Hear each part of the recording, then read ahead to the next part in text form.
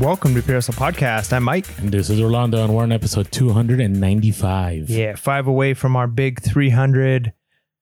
It's getting crazy. We're almost there. Are you going to say like bonanza or extravaganza? Yeah, I didn't know. Celebration. I was going to say celebration, but I don't want to lock us into a celebration. But now that we're around your inventory, maybe we do some glitter bombs. It'd be fun, like our 100. So Mike's talking about the inventory. So I am overwhelmed right now. So I try to keep the studio space cleared out. I mean, Mike will say that's not always the case, but I had some major hauls and I'm kind of trying to process, and I'm trying to leave my living space and my eBay/podcast space, the eBay/podcast space. So, but we'll talk about that a little bit later though. So what's going on with you? A lot more of the same, except for I kind of had a cool experience this last weekend. So we had Memorial Day weekend, and I had a feeling garage sales might not be amazing because it being Memorial Day weekend. I think that historically has kind of been the case. Bad, yeah. I know you did really well, so I'm a little jealous. But I decided, you know what? Instead, I'm gonna do a thrift store trip, but I'm gonna do it with my family. So I had a 4-day weekend. It was nice to spend it with my family, but I didn't want to just dedicate time away from the family. So we decided to go together. So we went to lunch, and then we went to one of our honey holes.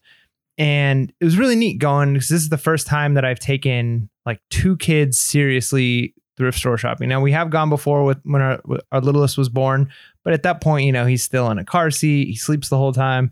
Now I basically have like two little monsters running around. See, one of them running when they're babies to source. Yeah, when they're infants. So one of them, is actually walking around the store, and the other one is almost 10 months. So he's sitting up in the seat in the cart, and he's trying to grab things and mess with stuff. And so it was definitely different going with a family like that. But it was kind of neat because my wife decided, all right, my son kept asking for toys. So she was like, I'm just going to go to the toy section of the thrift store. And that's kind of where I'm going to spend most of my time. And she actually did better than I did. She scored a lot more things over in the toy section. And I love the toy section. I typically do pretty well there. But I was like, well, she's already there. I'll go somewhere else. But the nice thing was because she was kind of confined there, to keep the kids occupied. So she had a lot more time to look stuff up. And she actually found quite a few things. She found, several new toys that sell for really well. In fact, how we've talked in the past about like Skylanders. There's also the Infinity, which I think is like the Marvel version of that. Sell? It depends. I mean, they're not, it's up and down, depends on the model, but there was like an unopened box of like 6 of them. It was like a kit.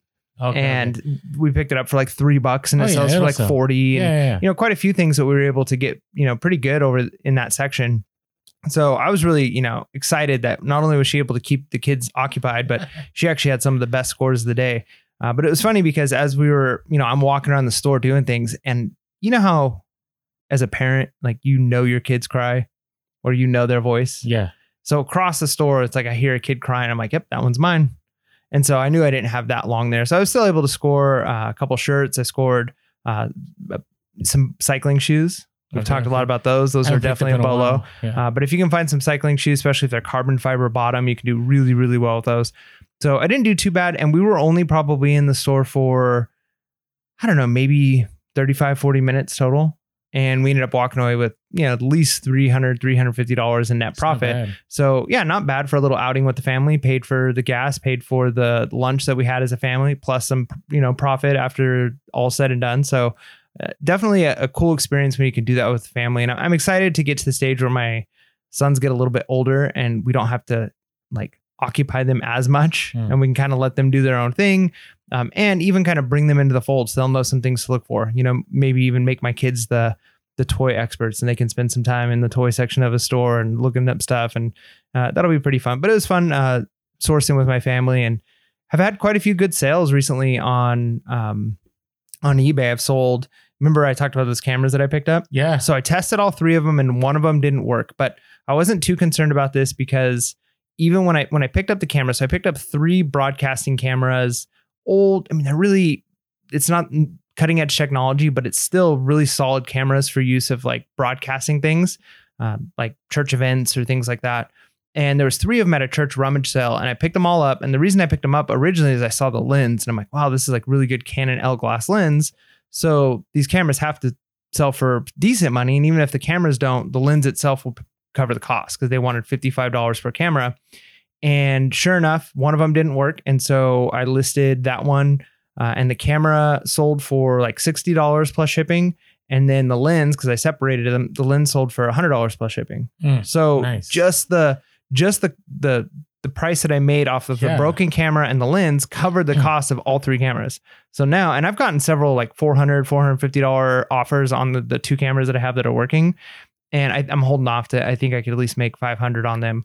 So I know it's like 450 to 500. What's the big difference there? But that's already a price drop, when it's $100. Go against our mini-sode from, a week ago. Yeah, but I know these will sell. Like these are literally the day I posted them, I'm getting $400 offers. Oh, okay. So I'm not too concerned about them selling. And you're part-time, so it's not as imperative to sell it now. Yeah, I don't need to make the sale in order to pay my bills. So okay. And not the end of the world there, but it's been nice being able to have some good sales. I talked last week about the Otis Spunkmeyer oven that sold, and then also what else? There's like another big sale. So it's been pretty nice because when you're getting $20 sales here and there, it's fine. But if that's the only sale you have for the day, and then you got to go and pack it and ship it, and it's like that's a lot of work for a $20 item. And then when you have to like drive to the post office, and that's the only reason that's the only thing you got.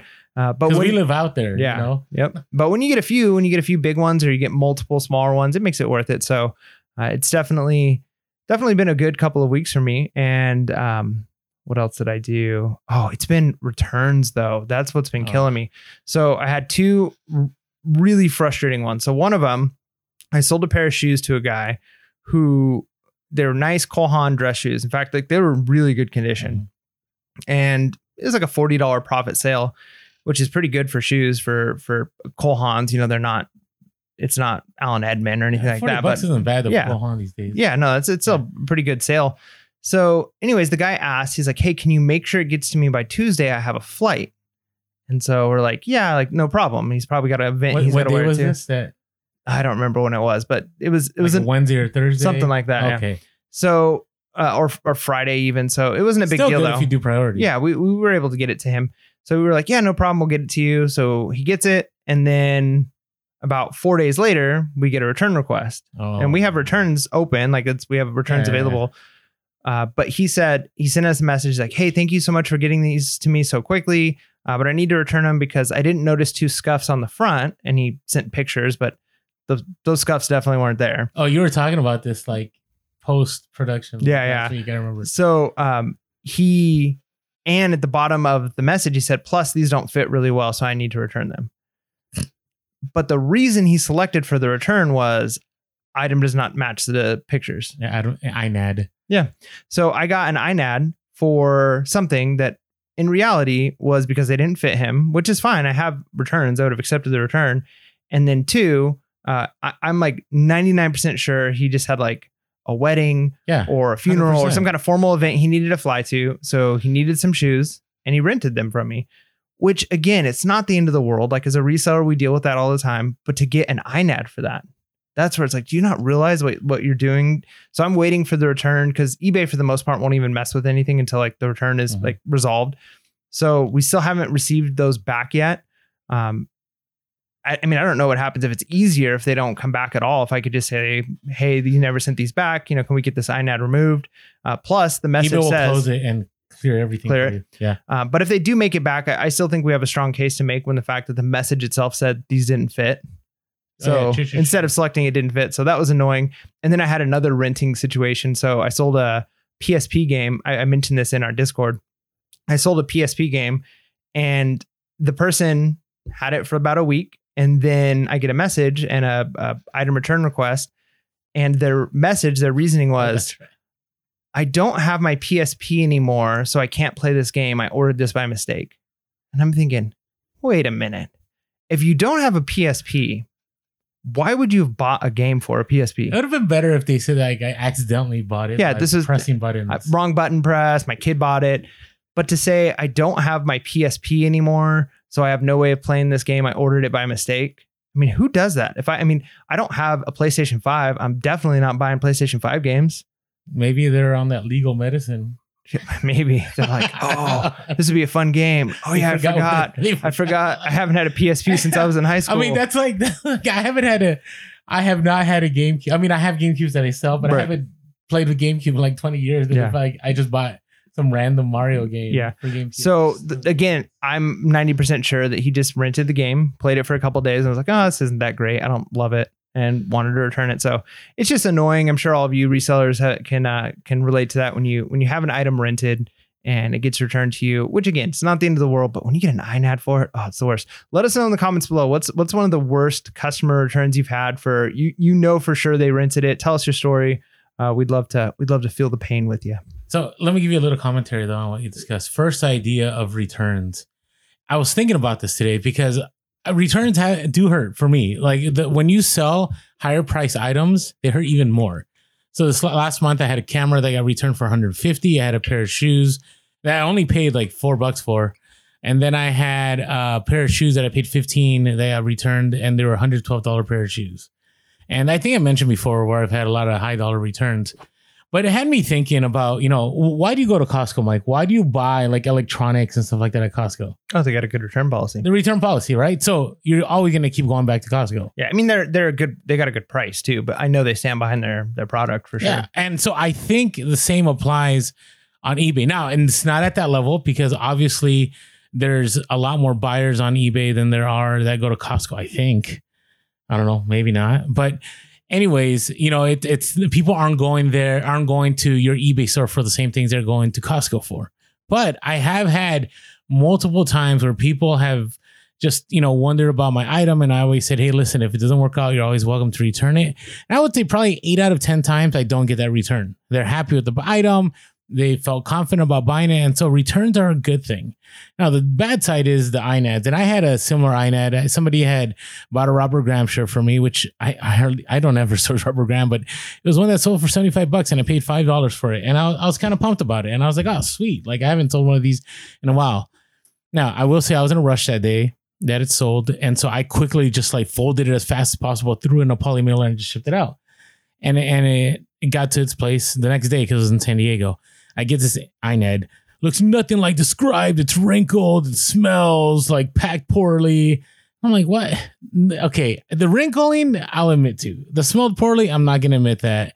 And the packed poorly, okay, maybe. Okay. And they were really upset about it. I mean, all they got to do is wash and dry the clothes. Yeah, I mean, if it smells bad, that's one thing. I won't sell stuff that smells bad. Right. Like, that's just bad. But wrinkled, I mean, if you get clothes that are wrinkled, I mean, that's just part of the deal. Like, yeah, it went through the mail. Yeah. Anyways, I was like, oh, this is crazy. Well, I guess I'll just resell it. But I was kind of bummed about it because Robert Graham, they don't sell that well. So I was kind of like, I hope I never get it back. And sure enough, 30 days later, never heard back from the person. Right. So always be aware that, people might be really upset and they want to return something, but that doesn't mean they're always going to return it. Just like your shoes may never come back or they may come back. The worst is when you think that it's not going to come back to you and the 11th hour, you get this notification, this email, like it's been shipped. It's like, oh, it's the worst. So, all right. Hey, before we move on though, I do want to share about our Discord. It's been a great time. We're at 100+ on our Discord. And I think it's time for us. I haven't talked this with Mike, but we kind of have to do a virtual meetup here soon. Yeah, I think that's a good idea. Thank you to everyone and chat with everyone. So stay tuned for that in the Discord. We'll be doing that soon.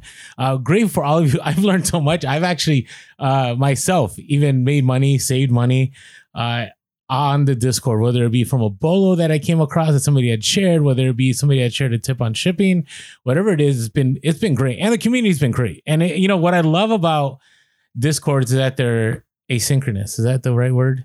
Or you don't have to, you can message somebody and you can get back to it later. Right. And so, it's great because if you guys are on the Discord or Michael notice, sometimes it's 1:30 in the morning. I'm on the Discord. Somebody's there. Right. Like we have some night owl resellers. And if you're doing this on your own and you're just like, hey, I want to just hear what somebody's up to, or I just want to message. It's okay. Somebody's going to be there. Somebody's going to read it. So for me, it's been great. I don't feel like the pressure, on social media that, I can only communicate at certain times during the day. It's just Discord's running 24 hours a day. Right. And if you have a question, it surprised me. Somebody had a Beanie Baby question, which weren't. Yes. I didn't think there would be anybody because we're only 100 people, right? Are there any Beanie Baby experts? And I was like, I don't know if we're going to find that. Sure enough, we had one. I was like, what? Yeah. There's been an expert so far for everything. I don't think there's been a question yet that's been unanswered. I mean, some of them, it's just pointing people in the right direction. It's not like a direct, like do this or do that, but there's always been an answer pretty much for every question that's been presented. And again, it's one of those things where there's a lot of times I'm like, man, I don't have an answer for that, but somebody else does. And so that's what makes the community so great. So thankful to all of our Patreon supporters who, if you're a Patreon supporter, you get access to our Discord. So check out Patreon /Pure Hustle Podcast. And for, $5.55 a month, you'll have access to our Discord.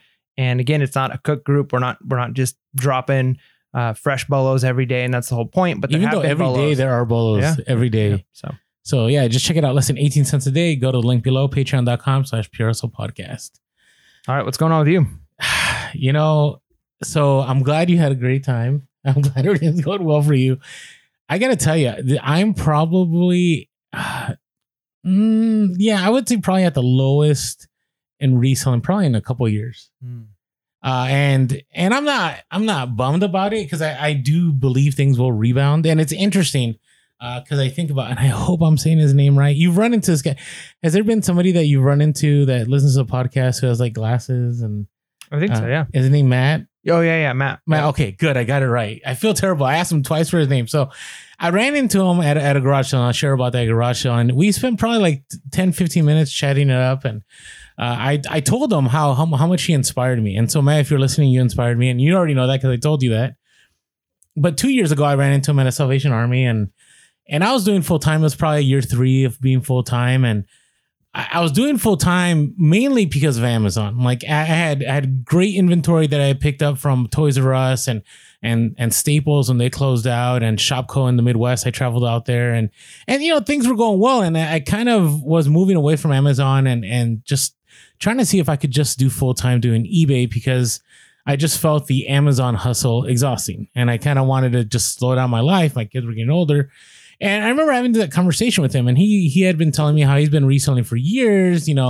It's just the questions I ask are to sound weird probably when I'm like, hey, so do you have a place to stay? Can you pay your bills? Because I still believe like it's so odd that I can go to garage sales and I can sell enough stuff to live better than I did when I was a teacher or even an administrator, which sounds weird.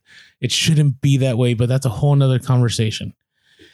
So in talking with him, he had given me hope and encouragement and said, I've been doing this for a while. You just, eventually you learn about certain niches and you'll make it happen. And that was 2 years ago. And so we're at a garage sale and he came out to me. He's like, hey, Orlando. And it's funny, after Mike said that, we'll hardly run into people. I would say every time I go sourcing, I run into people that listen to the podcast now. Nice. So it is what it is.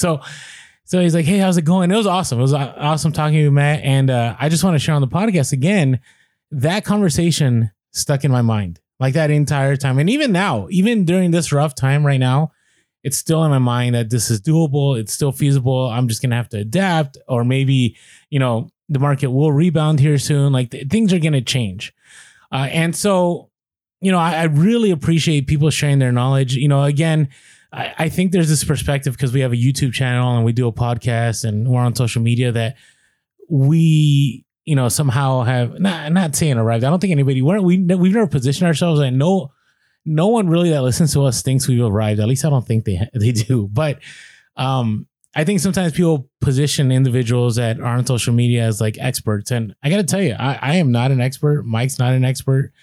I've done this for 10 years, and I'm, for me to be able to say right now that things are kind of rough, like, I don't know. Maybe I'm just not getting it. Maybe I don't know what it is, but I am motivated knowing that I've been down this valley a few times. So I hope things will rebound. I will say I am in survival mode in the sense that I've been listing and listing and listing and listing, and the results I'm getting are not there. And, you see these YouTube channels like, if you list this much, you'll get this much. And maybe I'm listing the wrong stuff. Maybe I need to just go source and use the electronics and just test electronics 24 hours a day. And maybe that's what's going to rebound. I don't know. But, I'm sure I'm not the only one that's out there that has gone and listed like crazy and you're still not seeing the results. And so I'm here to empathize with you. I'm here to tell you this is the way it is right now. And sales have been all over the place. I've had days where it's been a really good day, and then I go a day where I make like $100. And for me, if I made $100 a day, that's only $3,000 a month. there's no way I could pay my bills. There's just no way. And so, I've had to dip a little bit. It hasn't been $100 days, but I've had to dip a little bit into my capital and use that for bills. This time last year, I'll never forget I think we were in the other space, weren't we? At this time, we weren't doing the podcast here yet. And I remember looking at my Ethereum, and my Ethereum was like at 4,200, and life was grand. Life was good. Like it was anything you touched a year ago turned to gold, whether it was crypto, whether it was stocks, reselling, like it was really good. And now I'm in a place where, all that money's gone, in the sense that, I stayed in the market. I got out of the market. I stayed in the market. I messed around too much with too much money in the market, and it just, I took some major losses. And so now I'm just trying to rebound from that, and I'm also trying to figure out, okay, how I'm gonna make this work. And so, you just keep moving. You just keep moving forward. And this podcast, we have to continue to be real about stuff, the good and the bad. And so again, I'm not I'm not in dire straits, but if this goes on for, let's say, I don't know, a year, then it might be time to go, you know what? There's probably something else I need to be doing. Right. I don't anticipate that happening, but it's time now. On the other side, the buying opportunities right now have been amazing. And so I had some awesome scores this weekend. If you caught us on Instagram, you saw some of that. So the first garage sale I only went to 2. Wow. 2. And Memorial Day is notorious for being terrible. Notorious. Like, it's like everybody's out, doing a barbecue or getting ready for a barbecue. So the first one I go to, I went there because they said they had hunting stuff. So, and hunting stuff, if you find the right brands, like Sitka is like one that I really enjoy picking up, and there's a few other brands, you can do really well.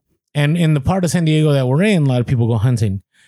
So I show up, and it's huge. There's a lot of people there. There's a ton of hunting stuff, but all the hunting stuff isn't like top tier hunting stuff, but there's a lot there. So I'm like looking, and I overhear the guy, and Matt was at this one, by the way. I overhear the guy in the background goes, "Man, I was just going to go donate this all to Goodwill." Oh man. And when I heard that, I'm like, that's okay, when this can go really well. And so I'm looking, and I find a few things, and I asked him for how much, and I think I picked up, I don't know, at least $300 to $400 net of stuff, and he just wanted $40. And he's like, "Hey, how about you take more? How about you get this bag over here and you fill up this bag, and I'll let you get anything you can fill up in the bag for $10 or something like that." And I thought, what? Like, this is, That's gold. I need a strike. So then I asked him, I said, "How about if I buy out everything? If I just buy everything?" And he goes, $75. I'm like, "Oh, $75 for everything on top of the 40?" He's like, no, $75 for everything. And I was like, what? Yes. Like, I actually, if you caught the Instagram, I laughed because I just was in shock as to the fact that he said $75. You don't have a good poker face, huh? I did not, because all I need to sell is like 2 or 3 pieces, and I'm gonna make that $75 back. Right? We're talking about probably on the conservative end, that $800 score, $1,000 net score, conservatively. Probably more than that, probably close to 2K when all is said and done.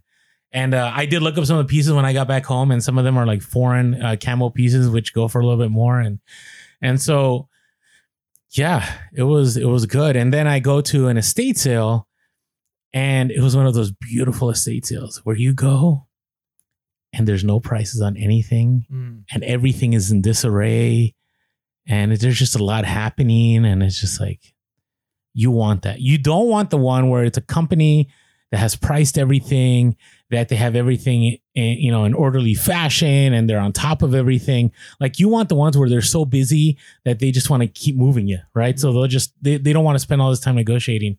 So I go to this one, and I'm buying stuff here and there, and you talk about sourcing with kids. So this is so there was an attic there, and my son pointed out the attic, and I'm like, "Oh, that's cool." And I go and open up the attic, and it wasn't one of the attics where you gotta get on a ladder. It's kind of like on the wall entrance kind of attic. And I open it, and I see stuff in there. So I see one of sale workers. I'm like, "Hey, can I get in there?" Now, I'm a big dude, so big dude asking that, that's kind of like, maybe they're asking for kicks. They don't really mean it. I think that's what went through her mind, but I made it in there. And it was awesome because it wasn't like a National Lampoon's Christmas Vacation. Do you remember that when Chevy Chase gets on the top and he falls through the ceiling? Yeah. You didn't fall through. That didn't happen. No, Okay. I made sure that, my proportion itself was able to be fully supported on this attic because that would have been scary.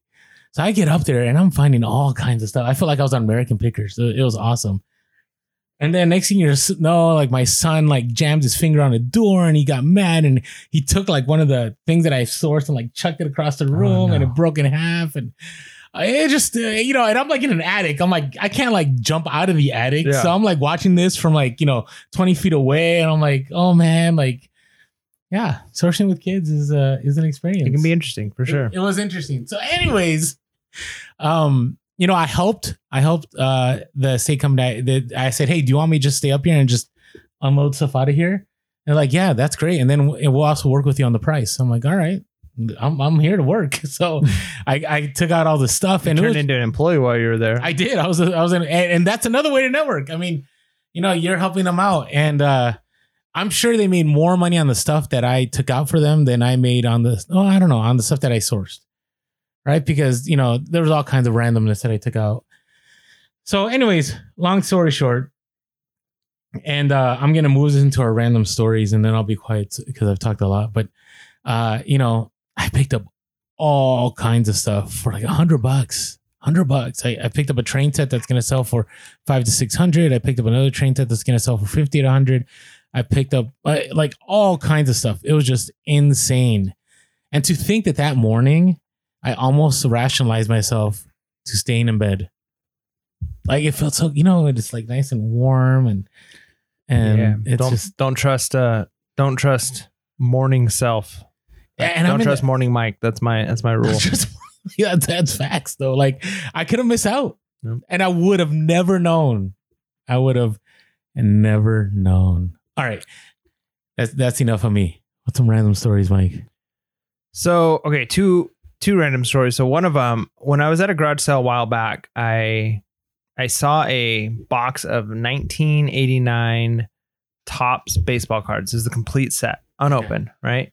And so I don't do my due diligence to research this. What I did was I typed in 1989 Topps cards, baseball. 1999? 1989. Okay. And I'm looking these up and I see some individual cards selling for pretty decent money. Mm-hmm. So I'm like, oh, sweet. This whole box is $10. And I'm seeing some cards selling for, $5 here, $15 here. I'm like, I'm going to be able to, worst case scenario, part this thing out. Get home and do my research. And maybe somebody who does baseball cards knows more about this, they can let me know. But from what I gather, when sets do things like that, like it was the complete, however many, 279 baseball cards or whatever, when they sell them in a complete set like that, it's not all of the like high-end cards. Oh, it's really? Like, it's the complete series, but you've got to, buy the booster packs or like separate packs in order to get the ones that have I collected in that era too. I didn't know that. Maybe I did and I just forgot. So, I mean, again, I could be wrong. I'm not an expert on this, but when I looked up the 1989 complete box, the exact box that I had, they're selling for like $10 on eBay for like the set. Yeah. So I'm like, oh man, I think I did wrong here. Got bamboozled. I think I got the wrong cards. I think it's the individual cards that are selling for a lot were like special edition cards you had to get through boosters that only came through them or something. I don't know. Anyways, I'm like, well, I'm going to list this high. I'm going to just put it up for $25 with shipping and see what happens. If I end up having to eat the $10 cost on this, whatever, I'll give them to my son. So like 3 weeks later, it sells full price. No offers. I had best offer on it and it just sold. And I'm like, sweet. I was able to, so I only ended up making like $15 profit. Mm-hmm. But from going from, man, this is a bad buy. I didn't do my research. This to, hey, I actually made a little bit of profit off of this was like kind of a good feeling. I was kind of glad about that. But it also makes me realize this is something I know nothing about. I've bought in a box of baseball cards before and it was like a big box. And I ended up selling those at a garage sale that I had just because I was going through individual cards and wasn't finding anything worth value, spending so much time. And so just recognizing this is a niche that I don't have enough experience in. So you got to be careful because a lot of times like Pokemon right now is hot. So a lot of people will think like, oh, I bought a bunch of Pokemon cards and, I'm willing to pay up on them. Well, if they're the newer edition cards, they might not be worth anything. Mm-hmm. And so you really got to know, you can't just jump on the hype of, hey, basketball cards are doing well, or baseball cards, or because if it's not the right ones, because even within that niche that's doing well, there's going to be the major flops. There's going to be the areas of, because it's all supply and demand. So if it's the mass produced versions of it that are easily to access, yeah, they're not going to be worth anything. So you got to be careful with that. But it was kind of nice to actually have a little bit of profit. The other thing, on Sunday afternoon, I went to eat with my family. We went out for kind of like a Memorial Day thing, and while we're there, I get a message on my phone, and I see it's a message regarding the Otis Spunkmeyer oven. So if you remember last episode, I talked Hustle of the Week, and I sold an Otis Spunkmeyer oven. It was really big. It was one of the heavier items I've ever had to ship. We had to Frankenbox it. It was a lot of work. And all I can think is, oh no, it didn't make it. It broke. Something terrible happened to it. And I'm holding my son at the time, so I'm like not able to like get to my phone. I just look at my wife. I'm like, we have a message about the cookie oven. Finally, I'm able to like maneuver my phone enough so that I can open up, and I realize, oh, this is an OfferUp message, because I had listed it on OfferUp too. Okay. And it was just somebody wanting to buy it for, $150, which honestly, hindsight 2020, I probably would have preferred to sell it for $150 locally, because I wouldn't have had to put the time into no fees. No fees. I wouldn't have had to ship it. And I've got the countdown now, right? Of like, what if something happens with it? It arrived, and I haven't heard anything yet about it not working or being broken. So I'm assuming it arrived in good condition, but I could still get something, a couple weeks from now saying, hey, I tried to cook in it and it burns on one side and something's broken. And, I just don't know, because I tested it, but I didn't bake cookies in it. Yeah. So I don't know. So I was like, man, local would have been nice, but just that roller coaster of, I've got a message. Oh no. It's an OfferUp message. So it was just that up and down of, oh my goodness, this could have been really bad. We're so programmed to assume the worst on eBay messages. Well, because if you get a message on an item after it's sold, it's 99%. I mean, I've had good reviews where people have been like, thanks, great packaging. But those are more rare. Those are rare. But those are reviews. They're almost never messages. It's not often you open up a message and they're like, thank you so much for this item. So if you get a message on a sold item, it's like, oh no, what went wrong? Yeah, I get it. What about you? Random stories? Yeah. So a couple of things. First of all, just it's just interesting how many resellers there were that knew the podcast when I was at these things, and actually one of them, her IG, she goes as Vintage Mermaid Booty, I think, on Instagram, and I remember she had messaged me and she said, hey, I'm at this estate. I'm like, where? Like, come say hi. And everybody's in business. And she kind of was like, oh, I was, I already left. And always say hi to us. If you see us, say hi to us. Granted, hopefully not mid negotiation. Well, don't go like, hey, love the podcast about reselling. Yeah. Like, yeah, I mean, but no one does that. Like, everybody's been respectful, but it was just, unless it's you with Storage War guy. Oh, yeah. If you haven't caught that episode, check that out 2 episodes ago. But it was just awesome running into her, running into a few other resellers. It was just great. And again, I always say this, there's so much out there to source, because the stuff that she had sourced, I would have never looked at. And, she had messaged me and said, hey, this is what I picked up. And I'm looking at stuff. I'm like, I didn't even notice that. Right. So again, there's so much to source. But anyways, always say hi. And the reason I bring her up is because I was kind of concerned. I didn't tell her this, but I was concerned that she was the one that was doing this. So I'm in line at this estate sale, and she actually had DM'd me. So that prices were high at this estate sale. For me, the items I was looking at, the prices weren't high. And plus the fact that I already had kind of networked my way through working in the attic that, I was going to get a good deal. So I'm there in line, and I hear this lady and the cashier's like, oh, it'll be so and so, and she's like, what? And then the lady's like, what? Wait, just to clarify, you don't know whether or not this is the person. Yeah, well, at first I didn't know if this was her or not. Oh, okay. Right. So I kind of didn't. I wanted to say, was that you being snarky, but I kind of didn't want to say that, because what if it was her? Well, did you clarify that it wasn't? I did. I did. Okay. She doesn't even know the story happened. Okay. So this is all happening in my mind. Like, is Gotcha. this the person DMing me?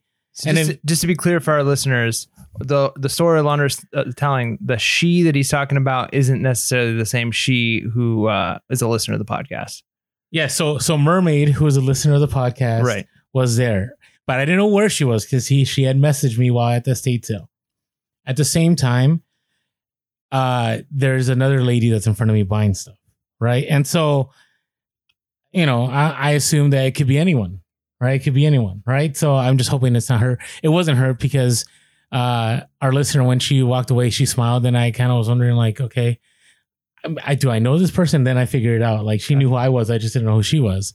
But the lady that wasn't our listener was at the cashier, and the cashier's like, "Oh, this is a good deal. You're getting this stuff." She's like, "No, your prices are so high." I'm sorry, I know, but that's how she said it. Like, and she's like, "This is ridiculous." And I'm like, in my head, I'm like,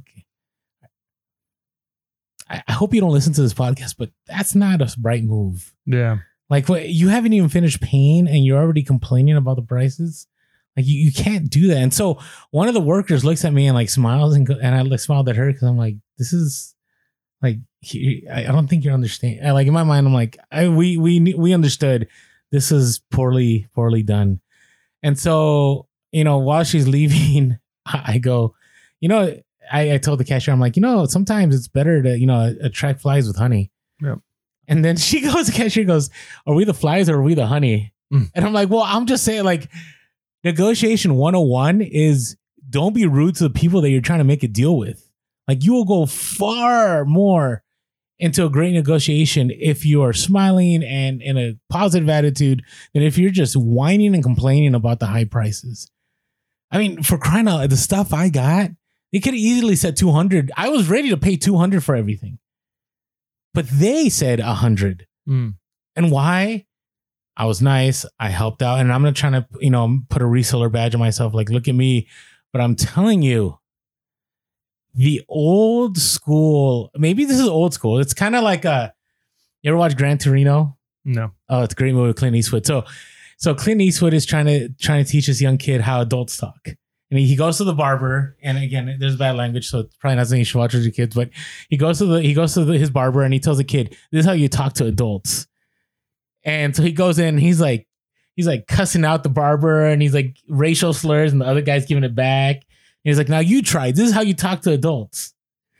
And the kid like shocks everybody because it's like, whoa, like, where did this come from? But maybe that's the way things were done back in the day in reselling. Like, you pick out the worst flaw in something, and you ride that flaw until you eventually break the person that's selling it. And we've talked about this many times. The reseller's like, "Oh, this is junk. I can't believe you're selling it for that high." No one wins. Like, you will not win by talking like that. Instead, it's like, yeah, I noticed there's some issues here. Are you willing to work on the price? Like, this is really nice. You want to make sure that you're positive in your engagement. And so this lady walked away. She overpaid for her stuff. She could have definitely negotiated a lower price, and she burned the bridge because if she comes back, they're going to know her as being the mean lady. Right? I could come back. Like, for example, when I left, I said, "Hey, when are you guys doing the estate sale again tomorrow? Maybe I'll stop by." Like, "Oh yeah, come on over. It's pretty close time, but we'll be here. We'll work with you." A whole lot better reaction than the other lady. So just be nice. Just be nice. Don't be, in that movie, Gran Torino, though, Clint Eastwood goes through a transformation. So eventually he's like that grumpy older guy that like hates everybody. And then at the end, he's this loving guy. It's a great movie, by the way. It's actually it's one you get tears in your eyes at the end. Mm. It's a redemption story. It's good. So Everybody loves those. All right. I've said plenty there. All right. Hey, before we move on, if you haven't followed us on social media, make sure to follow us on Instagram, Facebook, and TikTok. We are Pearson Podcast. We are making ground on TikTok again. I've been posting on TikTok, and it's been great seeing you there. And I like the community there. I mean, there are I've said this before. This is why I hated TikTok. The scammers are there. Like, buy this at this store, $5 and it'll sell for $100. It's like, no, it's not. Like, dude, you're just trying to sell a course, So appreciate all of you. If you haven't followed us there, make sure to follow us there. And I got a few things from that I wanted to take out for our reseller topics. And also, you can follow us on Twitter. We are Pure Hustle Cast. Luckily, we haven't lost anybody to bots. And then that's another play on word. I wanted to talk about that too, because I think that relates to eBay. You know how Elon is like now closing the Twitter deal, right? Because he doesn't believe all the followers. And so eBay kind of did something like that by changing their views on their page. Yep. So anyways, also you can give us a call, 619-738-1170. That's 619-738-1170. Shoot us an email at purehustlepodcast@gmail.com. That's purehustlepodcast@gmail.com. Also, if you're listening to the podcast for the first time and love to see our bald bearded mugs, mugs, come on over to YouTube, hit that subscribe, that like button, and that bell notification. And as always, love all the iTunes reviews. If you really enjoyed the podcast, jump on over, help us on the algorithm for you. Just write a quick note and give us that 5 stars, and greatly appreciate you. Yeah. And then last of all, AmericanBowlBoy.com, one of our best sponsors, always provides quality product at a good price, fast shipping, next day, 2-day, local pickup. Pretty soon we're going to be talking about their Instapacks, because I think there's going to be some deals coming through for their Instapacks too. And so check them out there. But again, AmericanBowlBoy.com, and just use our link so they know that we sent you over there. Yeah, it's good stuff. About to make another order. Love it. I need to make another order. All right. We ready? Yeah, we're ready. The end of GoDaddy as we know it. eBay is changing its page views. Amazon Prime is back. And garage sale booms during recession. All of this and more on Reseller News. Orlando, take it away. I feel like I just took it away for like 20 minutes and I'm back. I'm sorry. All right. So you like QuickBooks, huh? Yeah, QuickBooks is fine. It's good. It's nice. I use TurboTax to do my taxes, and it comes free with it a lot of times. It's like a special deal that comes with it. So yeah, it works great for me. Okay. All right. So I don't know what I'm going to do. I talked about this last podcast, but I'm not dealing with this until a week from now, because I'm going to have more time to myself. And so I just, it's overwhelming. But in case you didn't hear this on our last podcast episode, or you're not following us on social media, GoDaddy is no more. And I believe you have until June 23rd. There's a special promotion to transfer all your stuff over to QuickBooks. I've also heard of this other app called Reseller Genie. So they're fairly new. Let us know in the comments. I really want to know. I think we asked this last time. We got a couple of feedback. And on the Discord, we've been going back and forth. But this is what I want to know. Of the software that you guys use, For is bookkeeping. it... Was that? For like bookkeeping. For bookkeeping. Is it number one? Is it sync to eBay managed payments? Like that is huge. I don't care about Amazon syncing, because I hardly ever used the Amazon stuff on GoDaddy. I usually just went straight to Amazon and printed their reports, because they do a really good job, which is unfortunate that eBay does a really poor job on that reporting stuff. But so is it synced to managed payments? And are you able to sync multiple of your cards? And I got to look at I haven't even looked at the pricing, but do you find that the pricing, I don't want to say affordable, because I think QuickBooks is money compared to GoDaddy. GoDaddy, I think I don't even know what I was paying. Maybe $60 a year. Who knows? I have no idea. It was so cheap. I didn't even think twice about it. But I know QuickBooks is a lot more. And the more you want to do in QuickBooks, the more expensive it gets. And so anyways, yeah, just so you know, I'm really sad about it. Just one last thing. Yeah. I mean, the nice thing is those things take care of all that for you. If you got a little bit of time, though, Excel sheets or Google Sheets, they're not that difficult to set up. You got to do a little bit more manual entry, but then you have a little bit more control over the exact, things you're keeping track of. So it's not the end of the world to go that way. Maybe you're spending a little bit more time, but if again, you always got to balance time and money. Is it worth an extra however much money per year versus maybe an extra hour of year of work? Because it's really not that much once you have a sheet set up of every month going in and adding in the numbers. So you just kind of got to figure out what works best for you. Do you have more time or do you have more money? Yeah. I'm just not happy about it. Like, it's just, all right. Hey, this other thing. So going to eBay, have you noticed a drop in sales on eBay? You've had good sales, yeah, right? my sales been okay. Yeah. See, so, and again, Orlando's talking about survival mode. Man, I just talked. Did you watch the Seinfeld episode where Jimmy talks third person? It was the one with the strength shoes, the strength basketball shoes, and they know this guy at the gym, and he always talks about himself in third person. So I just did that. Maybe it's because I watched that episode. Yeah, either that or too much Elmo. Too much Sesame Does Street. Elmo do that too? Oh yeah, Elmo always talks in third person. That's one of the main reasons why I don't let my son watch Sesame Street. Is kids already talking the third person too much, and you got to kind of correct them out of that by speaking correctly. And yeah, Elmo's tired. Elmo likes this. Oh, I did not know that. Yeah. Okay. Well, anyways, I say all this because I'm not the only one. I had a lot of people DM me telling me that their views on their item have gone way down. And if the way you know that is you go to your charts, you look at your reports, and it's one of the first ones. And I'm not sure if this is tied into it. There's good and bad here. So I want to hear what Mike's perspective is here. So eBay changed their page views. You probably got a message in the app from lifetime to 30 days. As far as the times somebody views an item. Correct. Like so for example, like my fingerlings that have been posted there since 2018, whatever, have like 2,225 views. And now they have 0. And they're going to have 0 for a long time. Right? Because no one's looking at them now. Right? And maybe I shouldn't even have them posted on anymore. Yeah. Which might be one of a good reason for this is if you've got a lot of inventory, you're really not necessarily keeping track of, unless you're managing every single item, how many more views. Well, there was only 200 views on this last month. Now there's 240 views. So I've had 40 views this month. Whereas what really matters for us is are people engaging with my item now? And so if you're seeing an item that you've had listed for a while and maybe had a lot of page views, so you think, oh, a lot of people have looked at this item. But if you're seeing the last 30 days for the total number of item views and you realize, hey, nobody's looked at this item. And then a second month, hey, only 2 people have looked at this item. That might be the trigger that you need to have in order to look at the prices and say, okay, maybe this market has changed. Maybe it's too saturated and I'm overpriced. So that could be something that you can use as like a marker, an indicator of, I need to go and check my prices. Because right now, if you've got 500, 1,000 items, however many items listed, you're not necessarily managing all of those. Like have Cole Haan shoes gone down in the last 3 months? Nobody has time to micromanage a large store like that. Terapeak will tell you that a lot faster. Right. But if you can kind of just sort by page views, and you realize, hey, these 10 items have not had any interaction this month, let me just quickly look up these items. Instead of looking up the ones that are still getting lots of attention, because then your pricing is probably fine on those.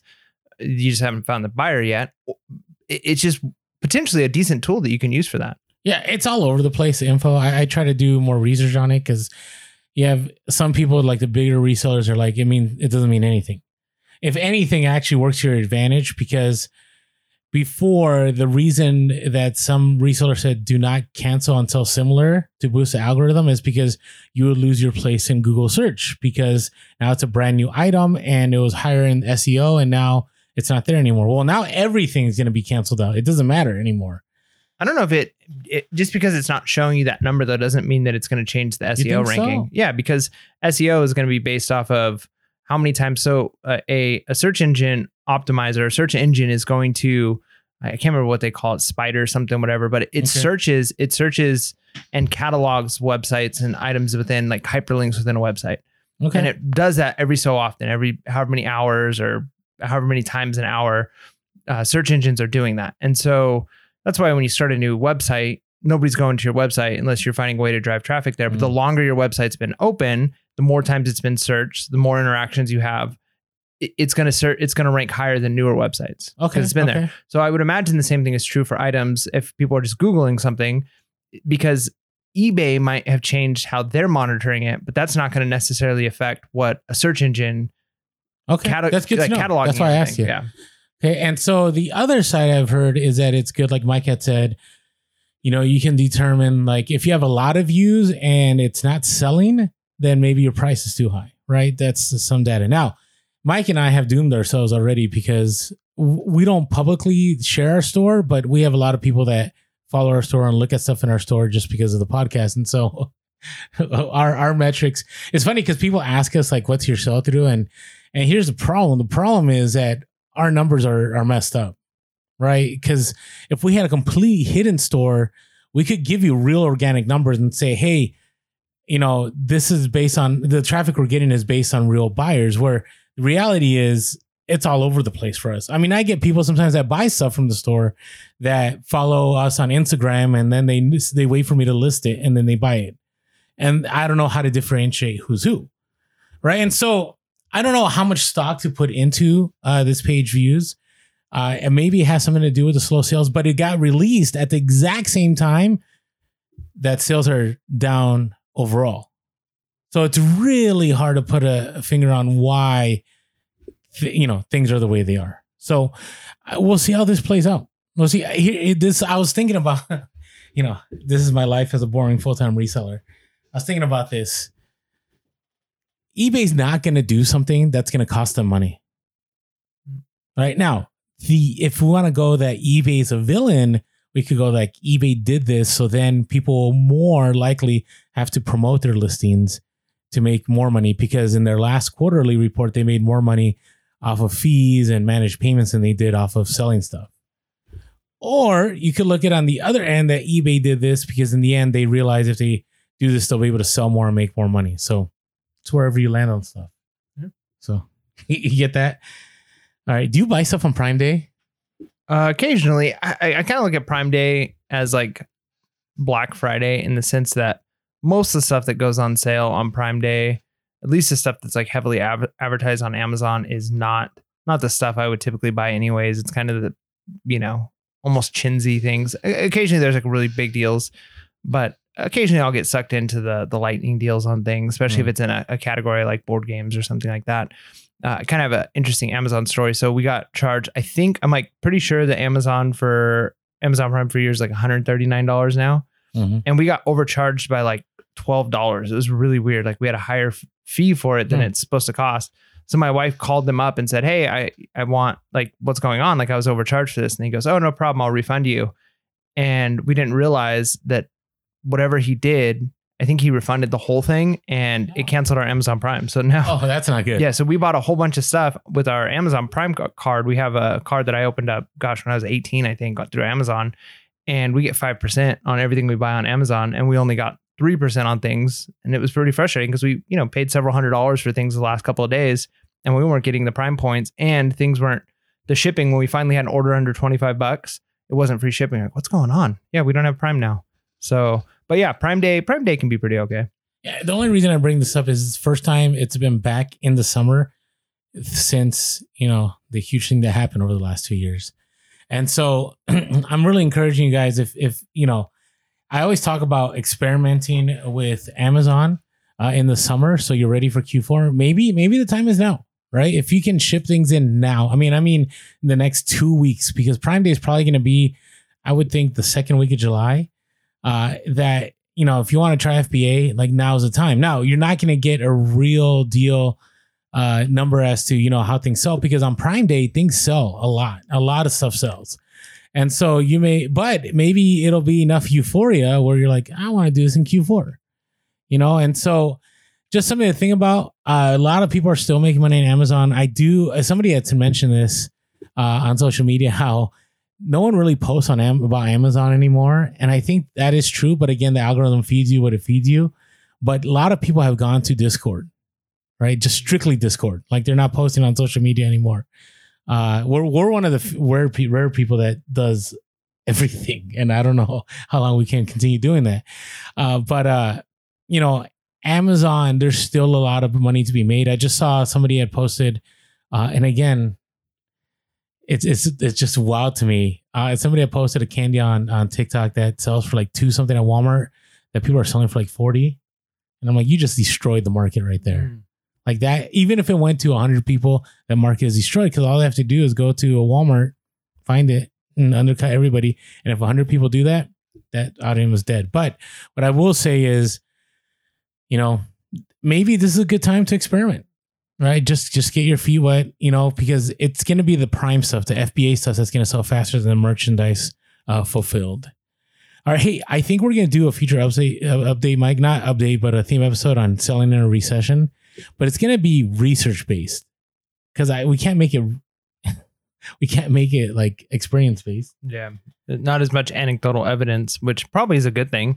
But we'd still love to have your experiences. So if you're a listener and you've gone through a big recession as a reseller, let us know how it went for you. What were the tips and tricks? What were your experiences? But yeah, we can definitely with the internet, that's the beautiful thing is there's going to be actual data that we can look at over, however long, last 20, 30 years. There's been a few recessions in that period of time, and we can see what was reselling like compared to other times in that period. So yeah, it's good. So I came across this article by Reuters back in 2009, and this is right when the recession was beginning. And the title was Garage Sales Booming as Recession Grinds On.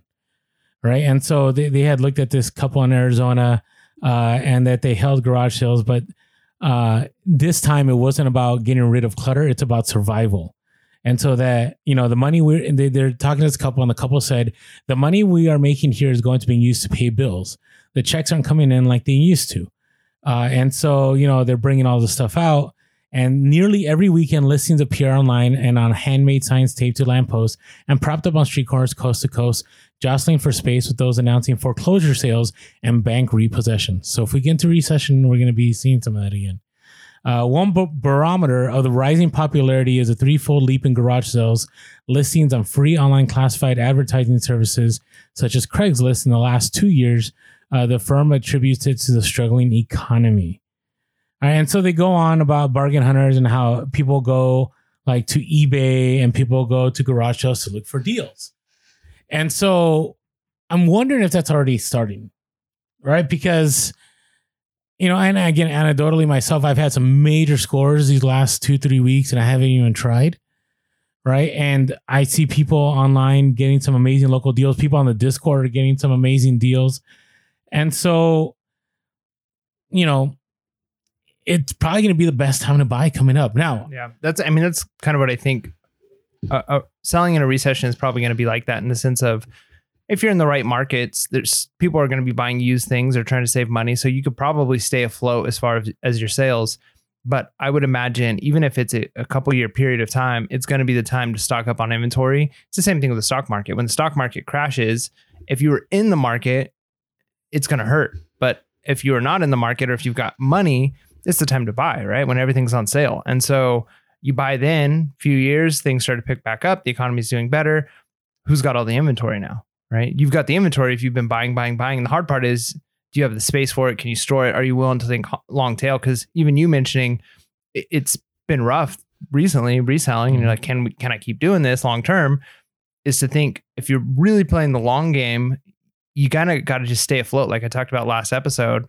And keep going as much as you can and keep stacking inventory, getting good deals on things, better deals than you're going to get any other time. Well, you got to strike when you got to strike. Yep. Like I just, it's funny you mentioned that. I got a text an hour ago from a couple who 4 months ago wanted me to, buy out some of their stuff and they just ghosted me. And then out of nowhere, now I'm getting a message.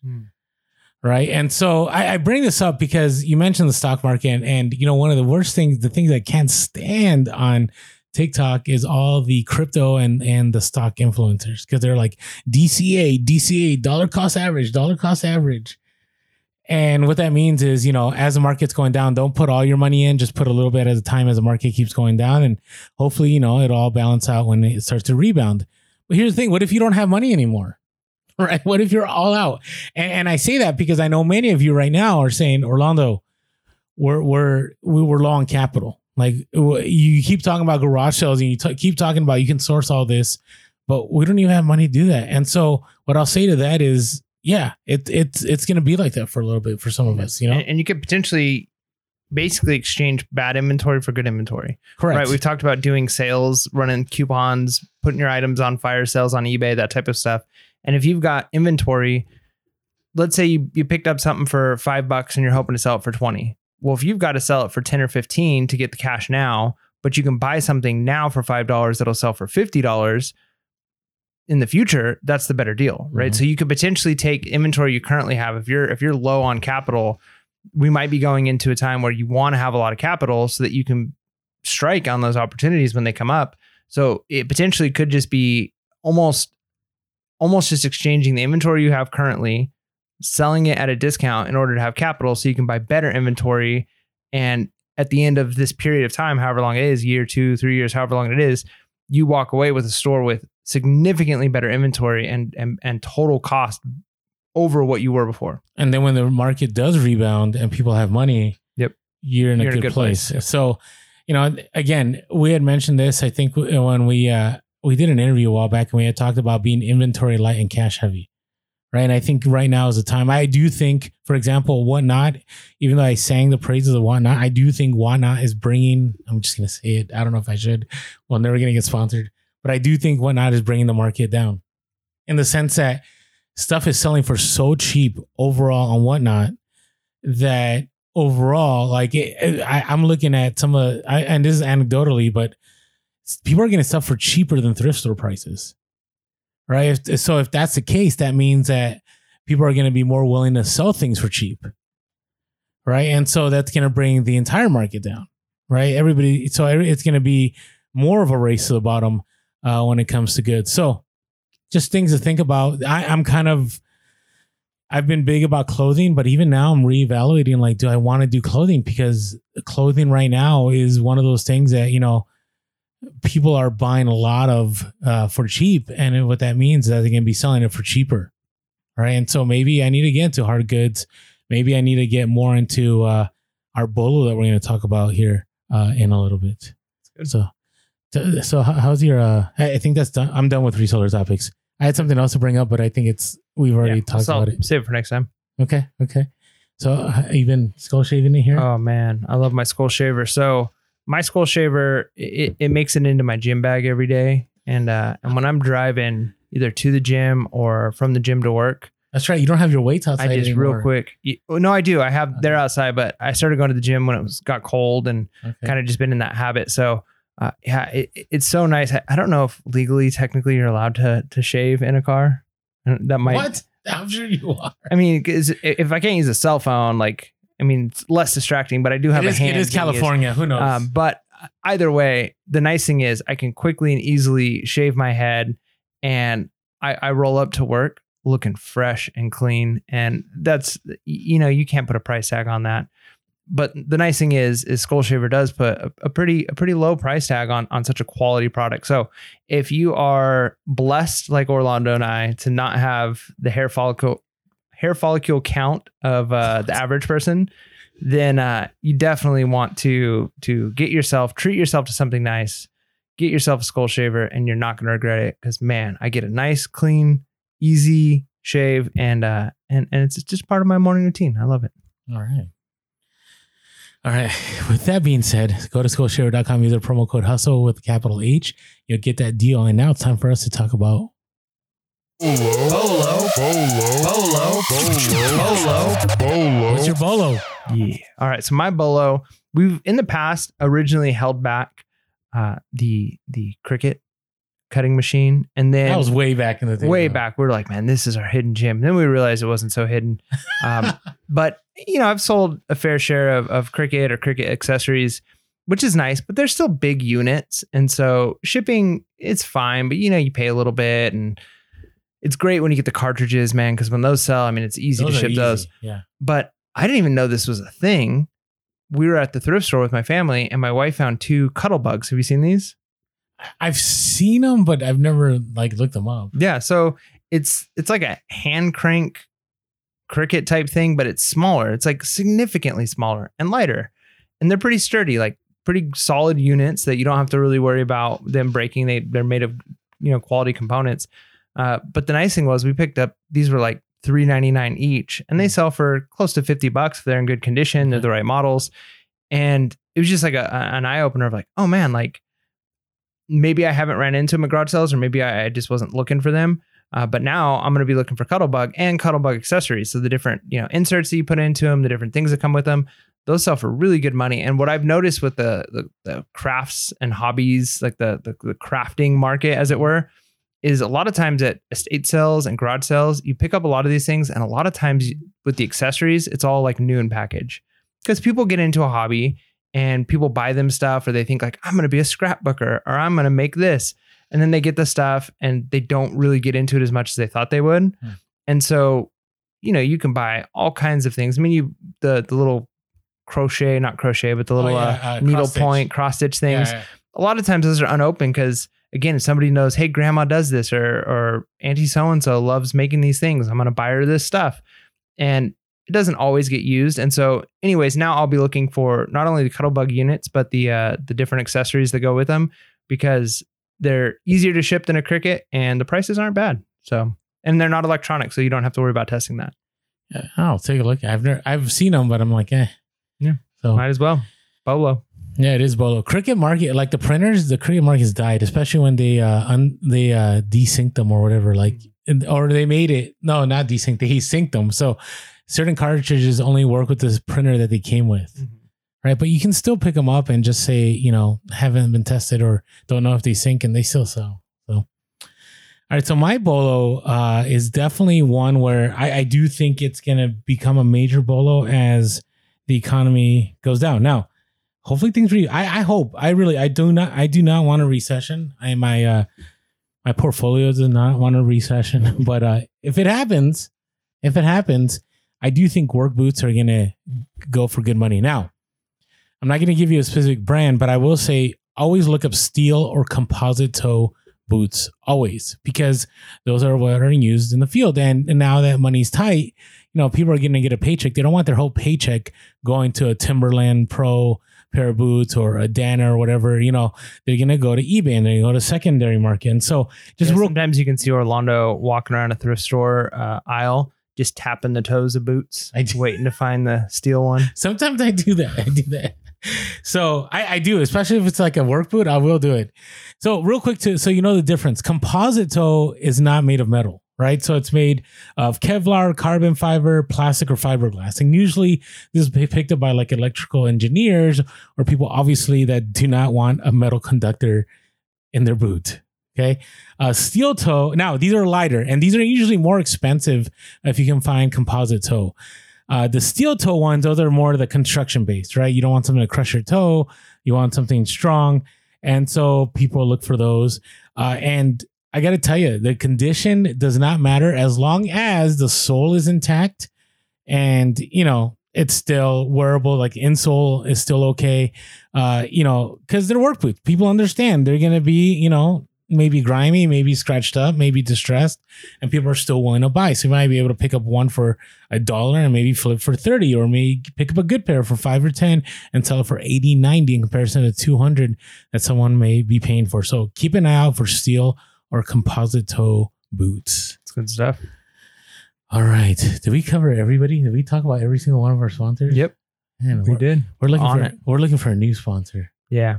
If you wanna sponsor Pure Hustle Podcast, you got a toothpaste company, whatever. It doesn't matter. Reseller Genie, if you want me to try your Caltine, that's right. Let me know. All right. Anyways, what are you looking forward to, Mike?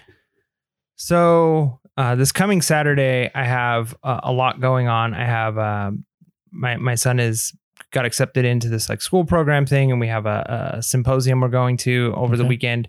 So that's going to take up most of my Saturday morning, and then I have a party I'm going to in the evening. So I'm not going to be able to do like my typical garage selling thing this Saturday. So I think I'm going to make this week another listing week, which again kind of stinks, especially when I see the hauls that you're getting. But there is something. The sales I'm not making. Yeah, well, there's something to be said. As I'm listing items, I'm getting the sales. So I don't know what it is about, if it's the items I picked up or if maybe it's like my store has been stale enough that eBay's rewarding me for getting some listings. I don't know. But every time I spend a weekend and just pound out a bunch of listings, sales definitely skyrocket. I do notice that a lot of times it's the things that I just listed that sold. So I don't know if there's something to be said about ending listings and restarting them. I haven't had tons of success as far as like, that it's almost like it's a new listing all of a sudden sells. So I don't know if it needs to be more than just ending it and sell similar. I don't know if you have to like end and like kind of start from scratch, but eBay definitely seems to favor newer listings, at least in my experience. So I'm hoping to list because I got a lot of higher end items that I'd love to list and pull in some profit. Yeah. What about you? So I just got a lot. I have a lot of inventory I need to organize. So I'm doing that.